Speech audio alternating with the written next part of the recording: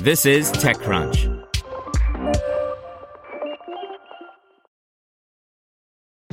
This episode is brought to you by ShipStation. You know, folks, I'm all about working smarter, not harder.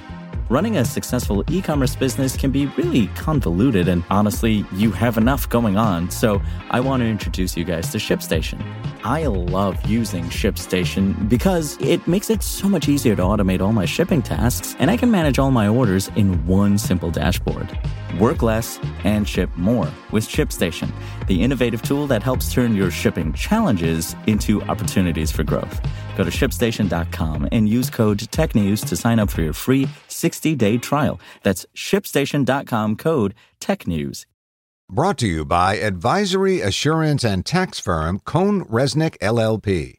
Turning big ideas into successful businesses requires expertise, whether preparing for a capital raise, capital transaction, or negotiating a complex deal structure. Cohn Resnick provides tax, compliance, transaction planning, and innovation services that drive growth and competitive advantage. Visit www.cohnresnick.com/technology to move your business forward. Royole returns with another foldable by Brian Heater. I first spent some time with the Royole Flexpai at a TechCrunch event in China back in 2018. The device was exciting. It was the first commercially released foldable, after all, before Samsung and Huawei offered their respective takes on the form factor. But ultimately, it felt like, at best, a proof of concept. It was a shot across the bow from a little-known Shenzhen-based hardware maker, and ultimately little else. The last 2 years have been, let's say, complicated for the category. I don't think anyone was anticipating that $2,000 foldable phones were going to disrupt the industry right out of the gate or anything, especially in a time when more people are spending less money on their mobile devices. But to say foldables got off to a rocky start is something of an understatement. Royole has announced a few more products here and there, but the Flexpai continues to be the company's most engaging from a consumer's perspective. At an event in Beijing this morning, the company announced the Flexpai 2.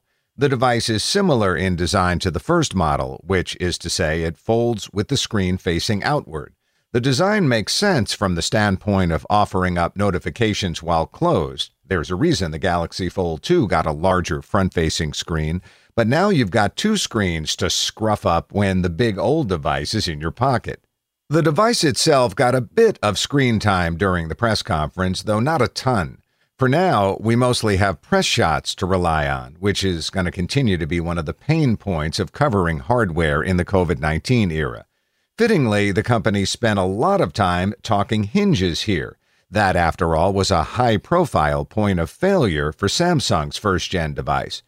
Here's how Royole describes it in the press material. Quote, "The structure of the hinge is stable and shockproof, providing the great protection for the screen.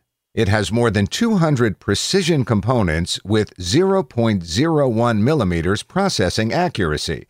The hinge technology holds around 200 patents and solved many issues seen in other foldable smartphones." Having had limited time with the Flexpai, I'll say that robustness didn't seem like one of the primary issues with a product that had some other first-gen bugs.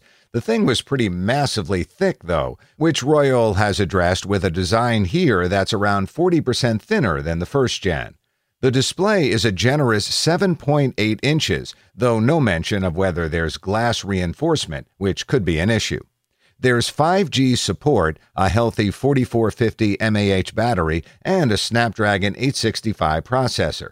The company updated its Water OS, which is built on top of Android 10 to offer a more seamless foldable experience.